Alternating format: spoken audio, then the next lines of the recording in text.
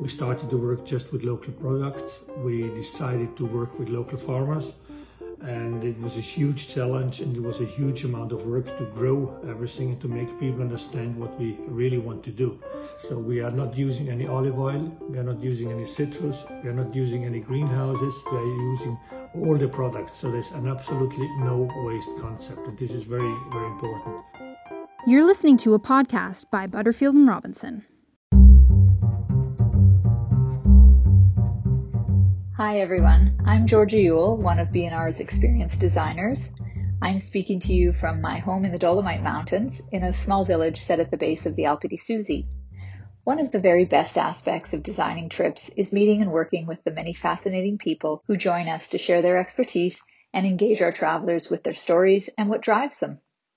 Today it is my pleasure to introduce Chef Norbert Niederkofler. Since launching the Rosa Alpina's St. Hubertus restaurant with the Pizzanini family in 1996, Norbert has been a wonderful host to hundreds of B&R travelers.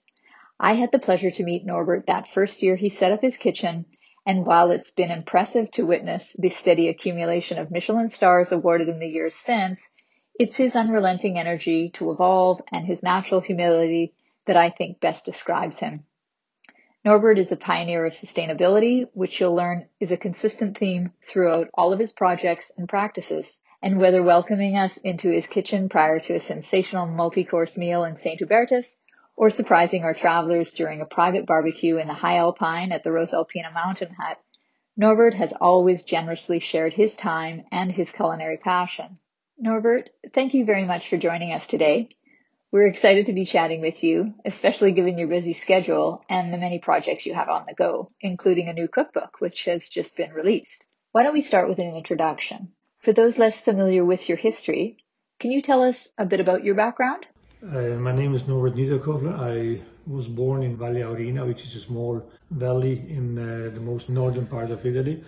And I was traveling around the world for around 15 years. I was working as a chef in US, in UK, in Switzerland, in Germany, in Austria, in France, and getting a lot of experience, and especially but in international cuisine. This is the part before Rosa Alpina. In Rosa Alpina, we started in 2008 with a new concept, which is called Cook the Mountain.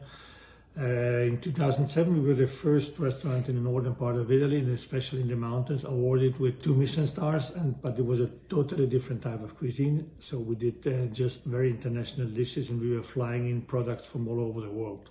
After achieving that second Michelin star in 2007, you took in 2008 what many would consider a big risk. Can you tell us about how you expanded your team beyond the St. Hubertus kitchen and the change in direction you took in your Cook the Mountain culinary philosophy? 2008 was a big change for me, and we started to work just with local products. We decided to work with local farmers, and it was a huge challenge, and it was a huge amount of work to grow everything and to make people understand what we really want to do. The reason why we did this was especially because we said, okay, there's no sense to flying people from all over the world and to give them exactly the same food as they can have in New York, in Tokyo, in Copenhagen, in Peru. And so that's why we really decided to work with, as I said before, with local products. Well, that risk and the hard work undertaken was definitely acknowledged and rewarded, because in 2017, having committed to this highly sustainable approach, you were awarded a prestigious 3rd Michelin star. Cultivating only what the territory offers no doubt has certain limitations. Since all of St. Hubertus' vegetables and herbs are freshly grown and never from a greenhouse, what challenges arise from this somewhat uncontrolled production and supply? The big challenge for us was to make them understand the farmers, to learn for ourselves how to deal with this new concept. And so it took me around 5 years to build up a whole supply chain with around 50 farmers working directly for us, no middleman. So we go directly, we order directly, we pay directly. And the criteria was very, very, very, very tight. So we are not using any olive oil, we are not using any citrus, we are not using any greenhouses. And we are using, just as I said, products from the local farmers, and especially also with the meat-wise, we are using all the products. So there's an absolutely no waste concept, and this is very, very important. The biggest challenge in this way is that we have to do the organization, the planning, totally different. So we do in winter the planning for the whole next year. We have to deal with our producers to tell them exactly what we need. We have to tell the vegetable farmers exactly what they have to grow. Then we have to see what nature gives us and how much product nature gives us. So from spring on, we have to fill up the storage room. We had to learn to do all the old conservation techniques, so fermentation, so storing in the sand like in the old days in the cellar, then cooking things and making jams out of it, and using all those techniques to really to fill up the storage room for the winter time, because otherwise in winter time we are running out of vegetables. And with, as I said before, with the meat, it's the same thing. We are using everything. So we are buying from nose to tail. We are using all the products. And this is also a reason why we can help the farmers. We need much less meat because we use everything. And also the fish is just freshwater fish, so there's no sea fish. This is Cook the Mountain, and we realized that we are going much further. It's not just about food concept, but it's also preserving the culture. As I said, with the old techniques, and because otherwise we are going to lose all those things. This is Cook the Mountain all about. That's an impressive commitment to your partners and a remarkable commitment to sustainability. It's often a surprise to our travelers to encounter such a rich blend of cultures during their time in the Dolomites. What should travelers know about the territory and cuisine of the Alto Adige before visiting? Traveling to the Dolomites is a unique experience. First of all, you have mountains, beautiful mountains, probably some of the most beautiful mountains in the world. Then we are located in the northern part of Italy. We used to be Austria until 1918. So after World War I, we came from Austria to Italy. So the culture is different. So we, especially in the cuisine, we have a lot of Austrian-Hungarian culture. So that's why it's completely different also from the Italian mentality. And it's also different from the Italian way of living. And the fun thing and the good thing about it is that in the last years, the next generations after World War I, we started to include always more Italian way of living. So the way of living is totally different, and it's really unique. It is most definitely unique and brings an unexpected yet welcome dimension to the visitor's experience. Norbert, you are clearly comfortable with experimentation and innovation as evidenced over your career. In many ways, you are as much an artist as you are a chef. Tell us about AlpiNN, the latest dining venue you've created at 2,275 meters, where Cook the Mountain can be experienced on the Dolomites' Plan de Coronas mountaintop. The concept is one we started with St. Hubertus and Rosa Alpina, but then we said, okay, Cook the Mountain is not just food, it's, as I said, it's culture. So we opened up AlpiNN, which was a fantastic project, and it's still a fantastic project because we decided to work there with a designer. The goal was really to do the mountain cuisine in a mountain home. So now we have AlpiNN. AlpiNN is the home of Cook the Mountain. The design was done all by Martino Gamper. He's a designer, very famous designer from Alto Adige. He lives in London, and he became famous with the project which is called 100 Days, 100 Chairs with the Waste of London. We asked him to do the AlpiNN, but with the criteria of the philosophy of Cook the Mountain. So respecting totally what we are doing in the cuisine. He was asked to respect everything in the design, and so he was working really in a fantastic project. And from 2,200 meters over the sea level on the Plan de Coronas, you can point the finger and you can tell, okay, the handcraft comes from there, the product comes from there, the wood comes from there, the stone comes from there. So it's exactly the same concept as we did in Cuisine. And so this is very complex and very, very unique. And it's probably the only restaurant in the world done in this way, in both ways, one cuisine and one design. It truly is a remarkable setting, as some of our travelers discovered last season during a surprise visit to the Messner Mountain Museum. They had the great fortune of meeting legendary mountaineer Reinhold Messner and were then treated to a superb lunch with you at AlpiNN. In fact, those were especially lucky travelers as they met you again over an aperitivo in your kitchen prior to dinner at St. Hubertus during a fantastic stay they had at the Rosa Alpina. As I mentioned earlier, you are always active and creating. Can you tell us a bit about your upcoming release? A huge project is coming now, and it's the cookbook, the new cookbook, and the title of the cookbook is going to be Cook the Mountain, the Nature Around You. In this cookbook, we try to put everything what we did since 2008, all the knowledge and all those things. So we are doing a coffee table book, which will be 400 pages, all printed on apple paper, and all the outside is all going to be apple skin, so it's 100% sustainable. It's all printed in Alto Adige, so also the printing company is from this area. We will have the coffee table book in 3 languages, German, Italian, and English.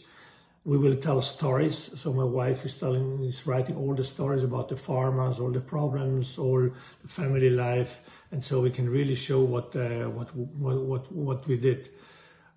The big coffee table book, there will be no recipes in, but we add another book with all the recipes in, and this is all in a package, but the package then we can use also as a booklet. So also there we try to be as sustainable as possible, and not to throw away anything and to put away anything. And the book is built up in a way that we are doing for every period of the year a to-do list, where we show what we have to do in wintertime that we can work the whole year round, what we have to do in spring to work the whole year round, and especially with, as I said before, in wintertime we do the planning for the whole year. Spring we have to start to fill up the storage room for the wintertime. Summer the same, autumn the same, so that we can really go on in the whole year round. And the very interesting thing is that when you work in this way, it's totally natural, and nature gives you exactly the products what your body needs, so in consistency, especially also in color, which is very important for the cuisine. And so you have all different colors, you have all different consistencies all year round, and so this is going to be very interesting. It really is an incredible collection of your work and is beautifully presented. We'll be sure to post a link and details to order Cook the Mountain in the B&R Marketplace, where we showcase the passion projects of artisans like Norbert who add depth and character to our journeys. As our conversation comes to a close, can you share with us a few regional insights to aid people's travel daydreams? Alto Adige is a very unique country because you have a lot of things to do. You can do really, especially also with families. You have all year round a huge program, very natural program, so you don't need too many things.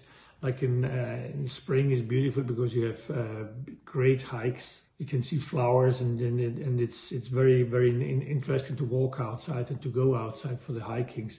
Then summertime climbing is very interesting. Hiking is very interesting. You can do paragliding, you can do biking, and so there's a lot of things to do. So that's why also for the family in this area, you are very protected, you are very safe because it's all very small and it's all handled in a very good way. And especially the interesting thing is also that you have a multicultural country, because we have in this area we speak 3 languages. We have on one part we have the German language, which is around 60% of the people. Then you have 30% of the people talking having mother language Italian, and then we have a very interesting language which is special in the area from the Dolomites, which is the Ladin, and it's a very old Romansh language, and it's still spoken there. It's still kids still learn it in school, and so we have those 3 different types of languages, and you have also 3 different types of communities living together.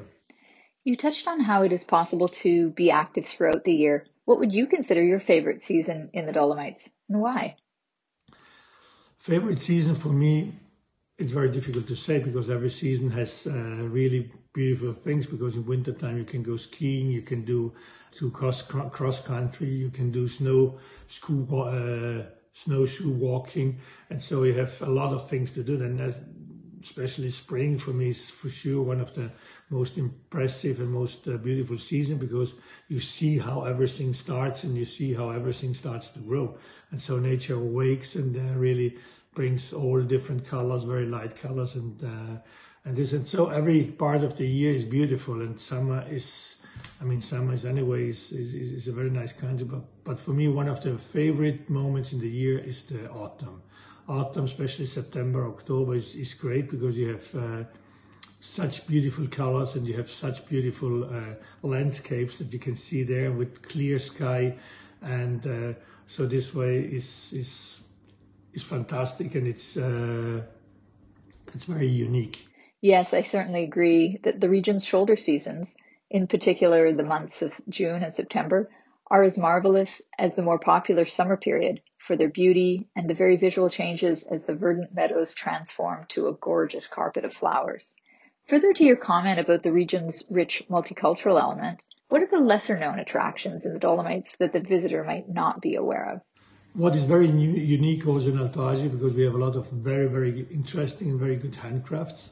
We have a lot of museums. We have close to Brunica Museum of the Mountain Culture. So there you can go, you see all the old farmhouses, you see how work was done, how the grain was brought in, how the potatoes was brought in. So you can really live the mountains in the old ways, and you can see how people were living here. And so this way, this is very interesting. So there's a lot of things to do. Then you have Bolzano, with especially in fall with the wineries, with a huge and very high quality wine culture. And so it's very interesting. And also, as I said before, historically wise, it's great because you have these two totally different types of living coming together with the Mediterranean way of living from Italy, and especially with the old Austrian-Hungarian culture, with the castles, with all the beautiful houses. And I think Alto Adige is the place with the most castle on this small size of the countries in the world. So there's a lot of things to do, and so come to see Alto Adige and you will have a lot of fun. Many thanks for joining us today, Norbert. It's always a treat to learn what you're up to, as it is certain to be cutting edge and exemplifies your always generous approach to life. It was great fun meeting up at Alpine last spring, and I look forward to our next encounter, whether on a mountaintop or in the valley at the Rosa Alpina. In the meantime, very warm wishes to you, Christine, and your young lads.